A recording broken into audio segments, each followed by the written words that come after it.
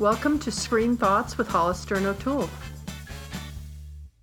We had the absolute pleasure, or I should start by saying I had the absolute pleasure of seeing a movie I wanted to see for a long time, ever since it won the Audience Award at Sundance. Yes. Dark Horse. We were a tight-knit community, as most mining communities are. One by one, they've closed down. It was a Thursday. Jan was working. She said, I'm going to breed a racehorse. So I picked the pints up and said, good luck. You start.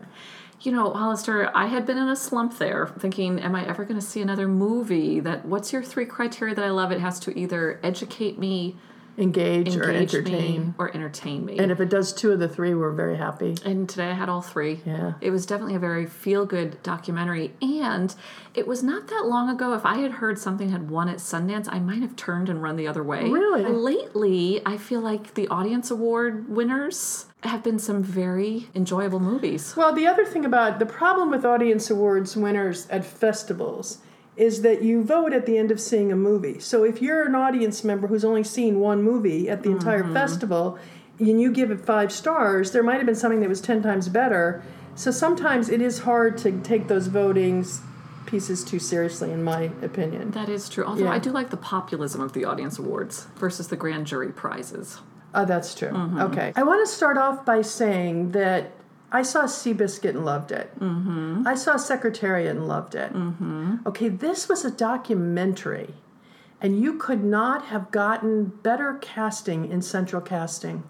Than the horse? No, forget the horse. Oh, you mean the characters, all the Welsh players, oh, yes. My goodness, but it wasn't characters. They were being themselves, and themselves is so much better than myself.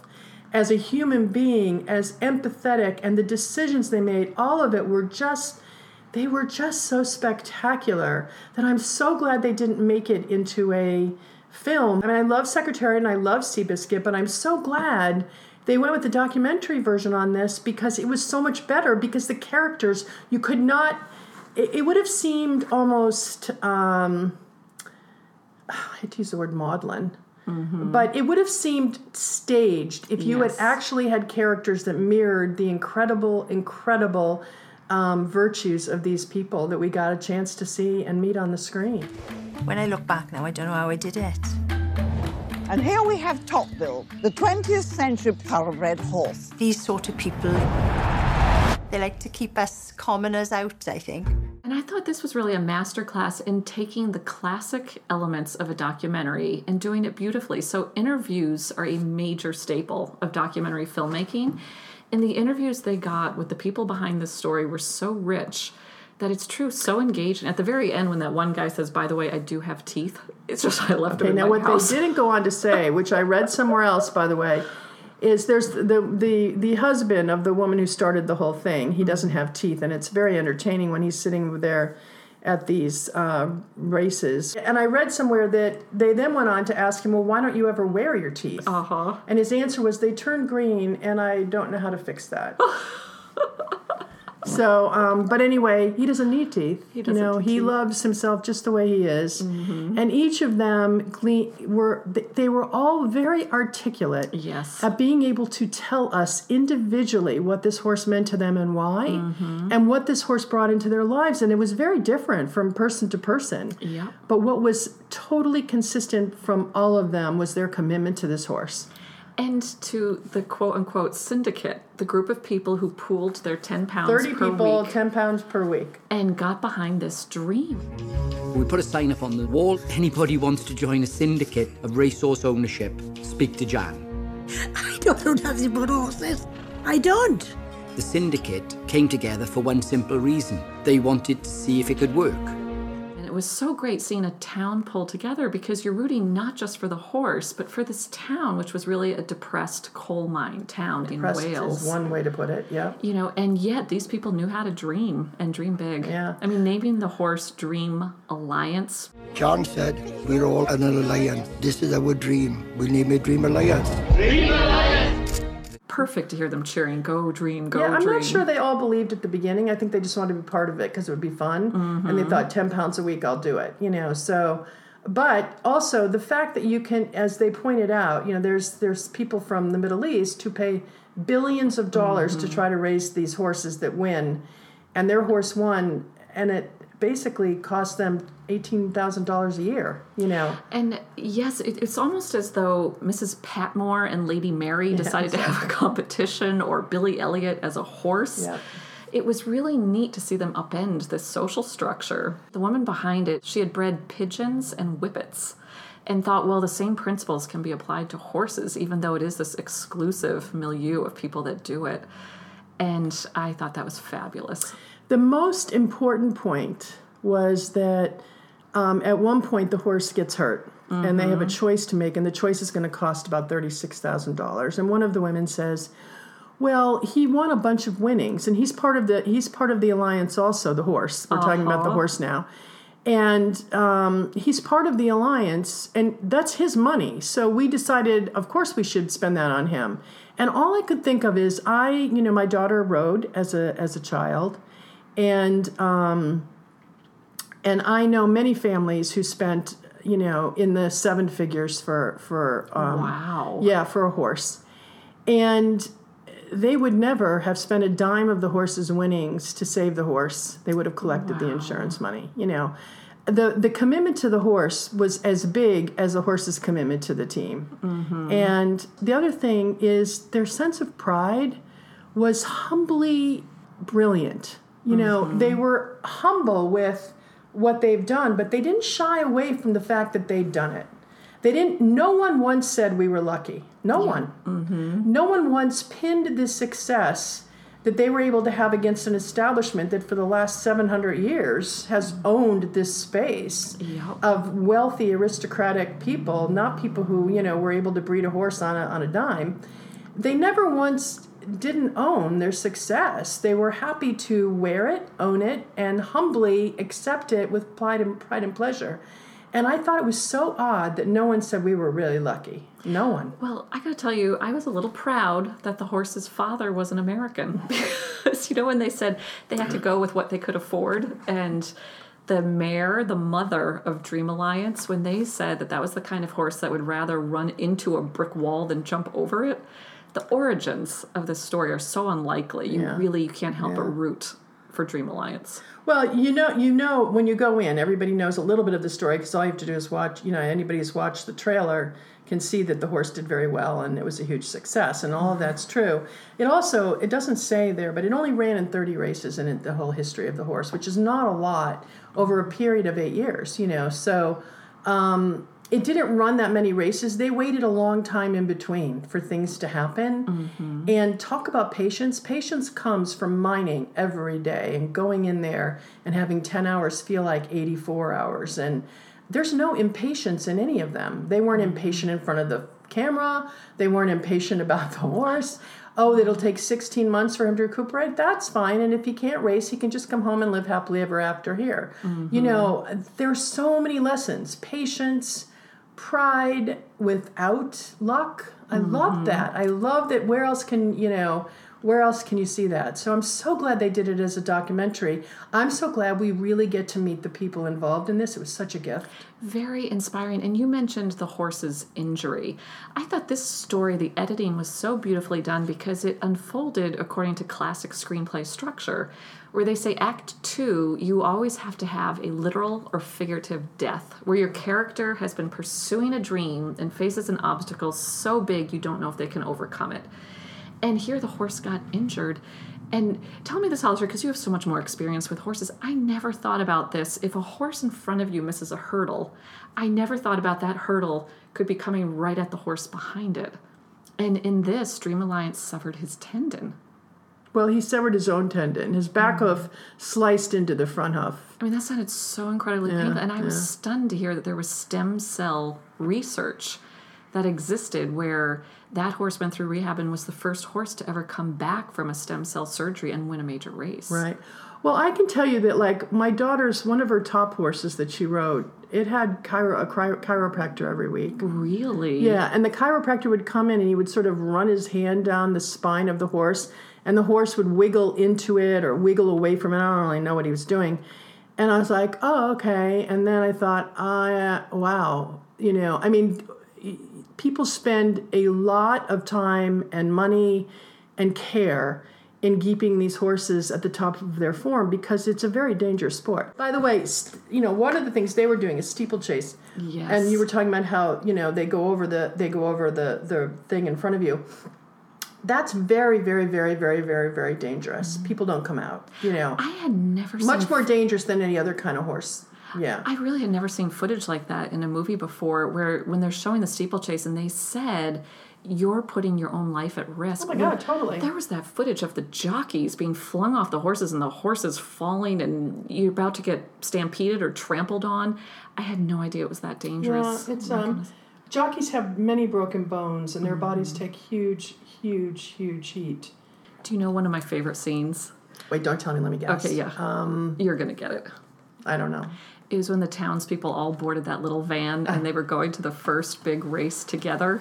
And there was that man who had packed his own lunch and they didn't want to let it through security. And he looked at them and he showed them his badge and he said, I'm an owner.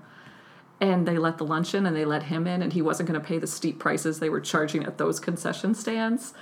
I thought it was a great story. Well, you know what they didn't show much of is the English response to their success. That's very true. And it was funny. They showed a few headlines where the article was like, slum horse millionaire. Right.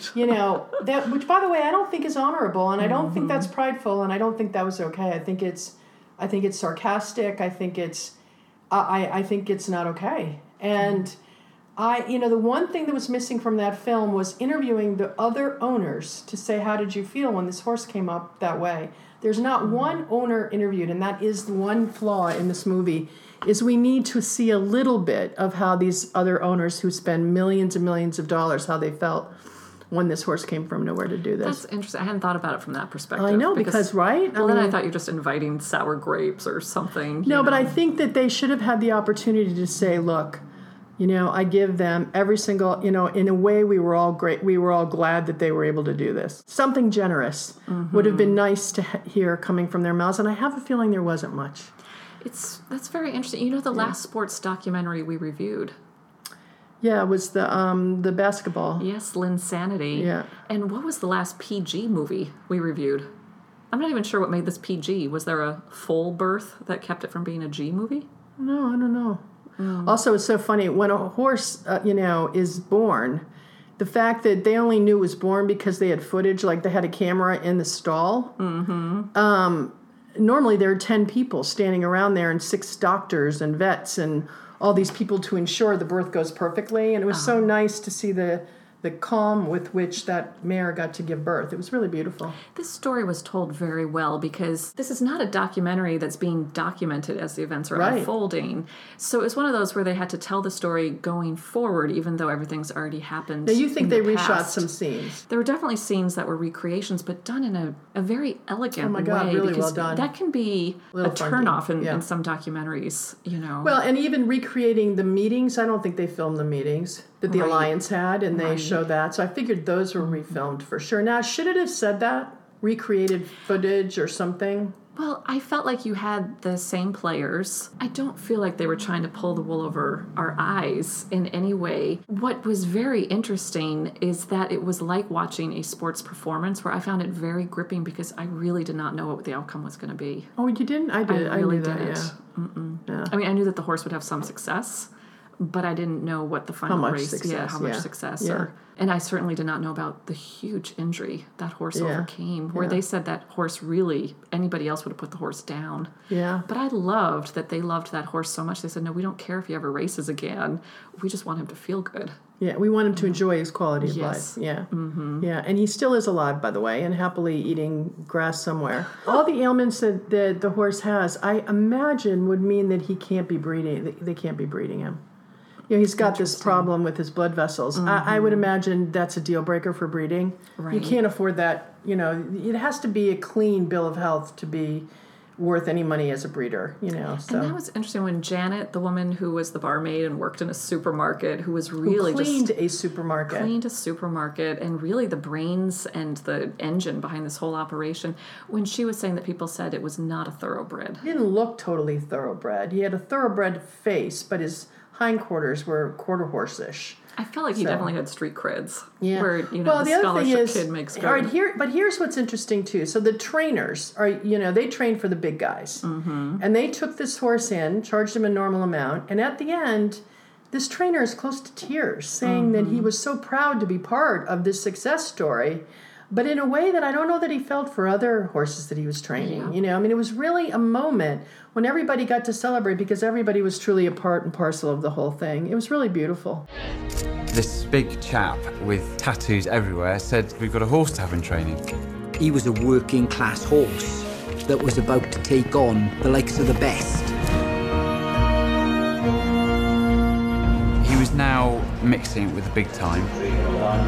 He looked classy. 40 horses and you got eyes for one. Come on, Dream. Come on, Dream. Come on, Dream. The beginning of the documentary is a slow burn, but I found myself weepy towards the end. Oh my God, I was sobbing. You're so moved. Yeah. Yes, I was crying a lot. In fact, I was going to offer you a tissue, and then I thought, she doesn't like to move during the film. But now also, Miss O'Toole over there reads the creds. Of course. Okay, and you pointed out a couple. You got to point out to the audience. I mean, Bookmakers had a credit. Dream Alliance had a credit playing himself. They had for the recreations which horses played the younger Dream Alliance. Fabulous listing of who was involved in this production. Yeah, I like the Bookmakers the best. Yeah, very, very good. Very, very good. And Louise Osmond directed it. She has 18 directing credits. She's made a lot of documentaries, including the 2006 documentary Deep Water about the doomed 1968 around the world yacht race. Huh. We are all human beings, and we have dreams. This was something that a human hadn't yet attempted to do. First of all, we didn't know if a boat could take it. Secondly, there was considerable doubt if a human could take it. This was a classic tale of English daring-do, homegrown British hero. If Don went forward, he was committing suicide. If he came back, he was ruined. Now, Sony picked this up at Sundance. Good for them. Okay, but I don't think it's getting a huge reach. You got to call your local theater. If you have a local theater that's not like a big, Aplex, call in and say you want to have this film. It's a film you should go to with your whole family, with your children. It's phenomenal. Doesn't it make you want to get involved in a communal project? Like if we pooled £10 a week each. To be honest, it makes me want to leave something. my country. But other than that, no. Thank you very much. But Hollister, what is it about horses where you see a leather saddle being mounted on a horse and brushing the horse's mane and the sound of the hooves and watching them run? It is so majestic.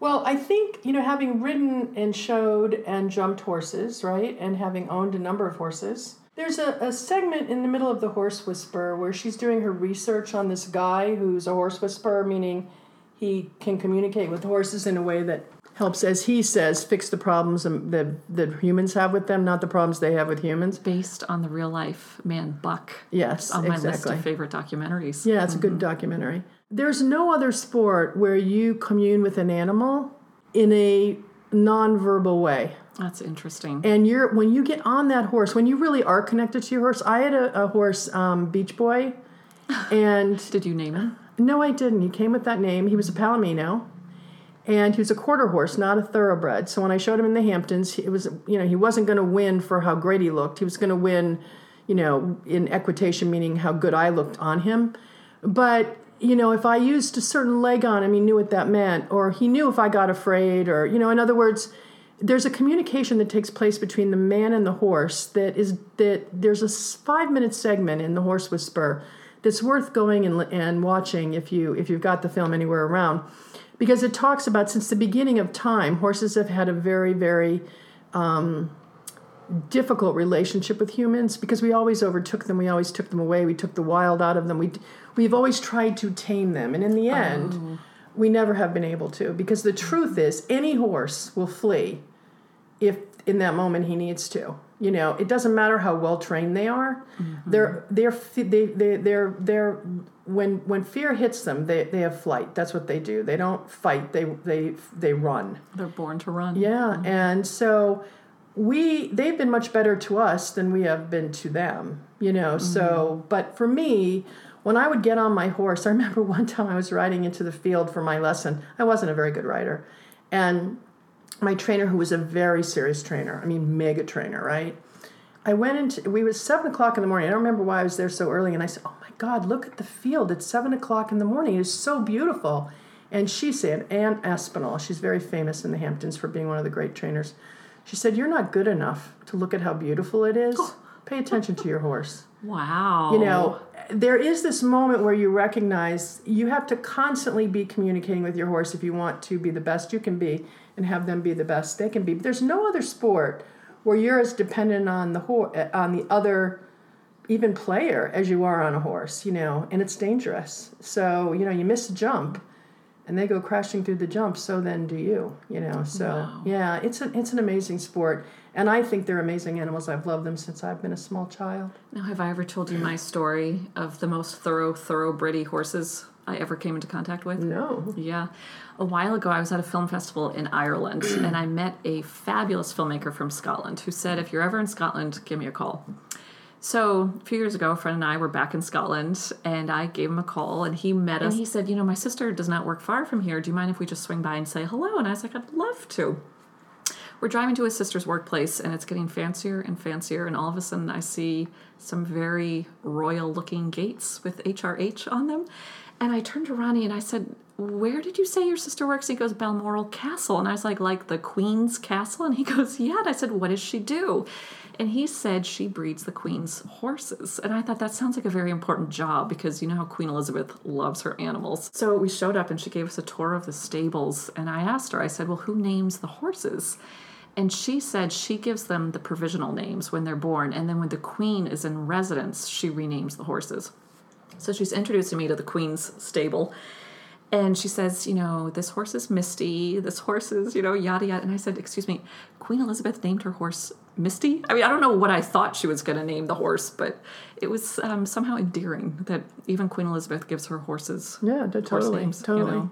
Yeah, so, and they seem to all have a relationship with the horse, and they owed the horse, and they just felt like it was a family. And I loved how Jan's husband believed that horse totally understood him. Yes. I had trouble understanding him. I can tell you right now. I mean, it's just, you know, but what you believe is so. You know, reality has nothing to do with reality. Has everything to do with perception. So I would highly recommend getting that family to this film wherever it is in the country and make sure you see it and learn the wonderful lessons that these amazing people have to teach us. And I'm just drawn to any story where you get to root for the underdog. Yep, underdog, yay! He always made me feel somebody else for the day.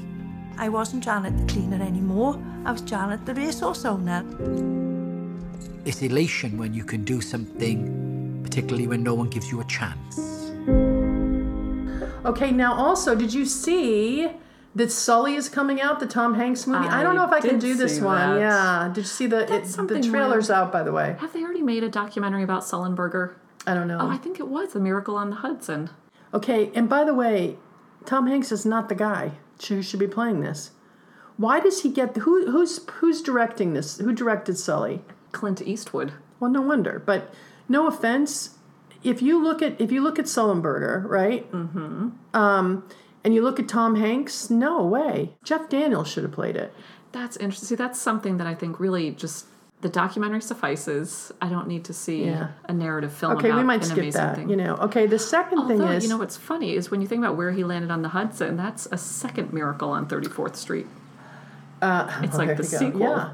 Okay, now the other thing is, you, who is the knower of all movies and has seen all of them, especially around people you really love, Mark Ruffalo.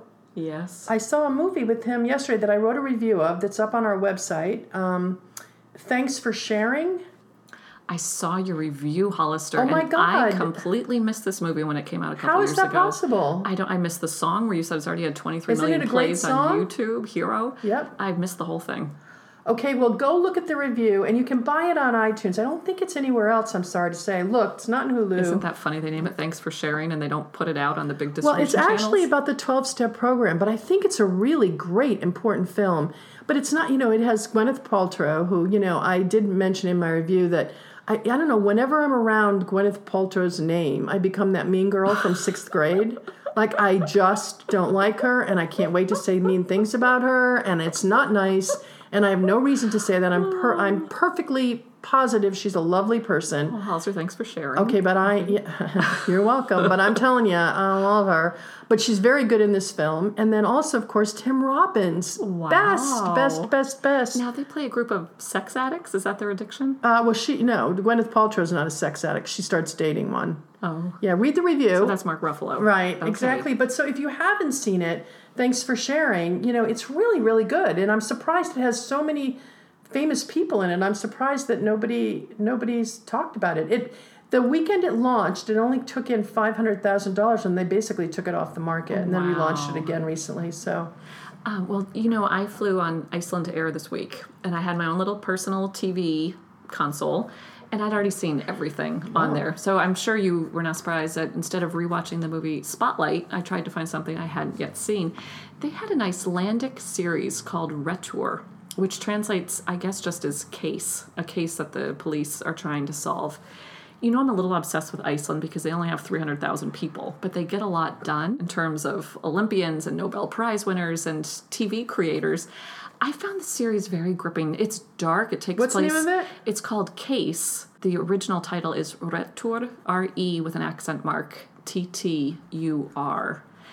Definitely... Is it subtitled? It is subtitled, and it takes place in the underbelly of Reykjavik with sex trafficking and drug addicts.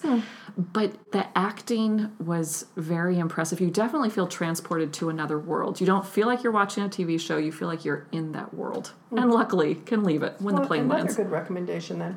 And then I did go see The Shallows, and that review's going up this week. Great. Yes, and that Blake Lively, see, she's, and I talk about her versus Gwyneth in my review of The Shallows. Yeah, because, they both have the same legs, but somehow Blake, I'm happy she has those legs. Do you know what I mean? Hers livelier.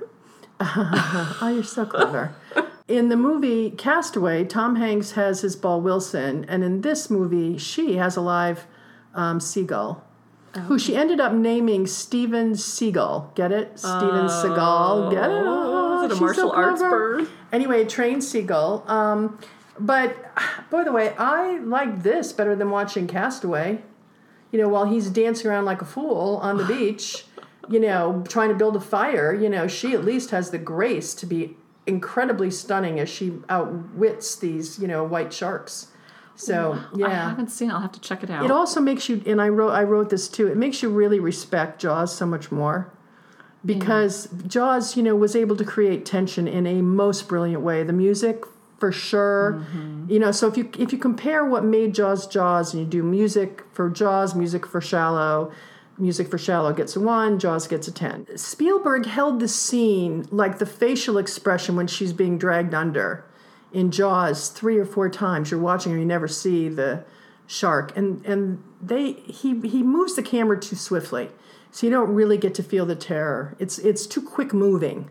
Mm-hmm. He needs to slow it down, and it shows you the brilliance of Spielberg in putting together a movie like that. That's for sure. So it's worth seeing. Definitely worth seeing if you have nothing else to do this weekend and you can't find Dark Horse. Well, one last thing about Dark Horse that I read. Did you see where the villagers have a new foal? No. And they've named this foal Impossible Dream. Okay. The sequel awaits us. Okay. Yes. Well, you know what? Best of luck to them.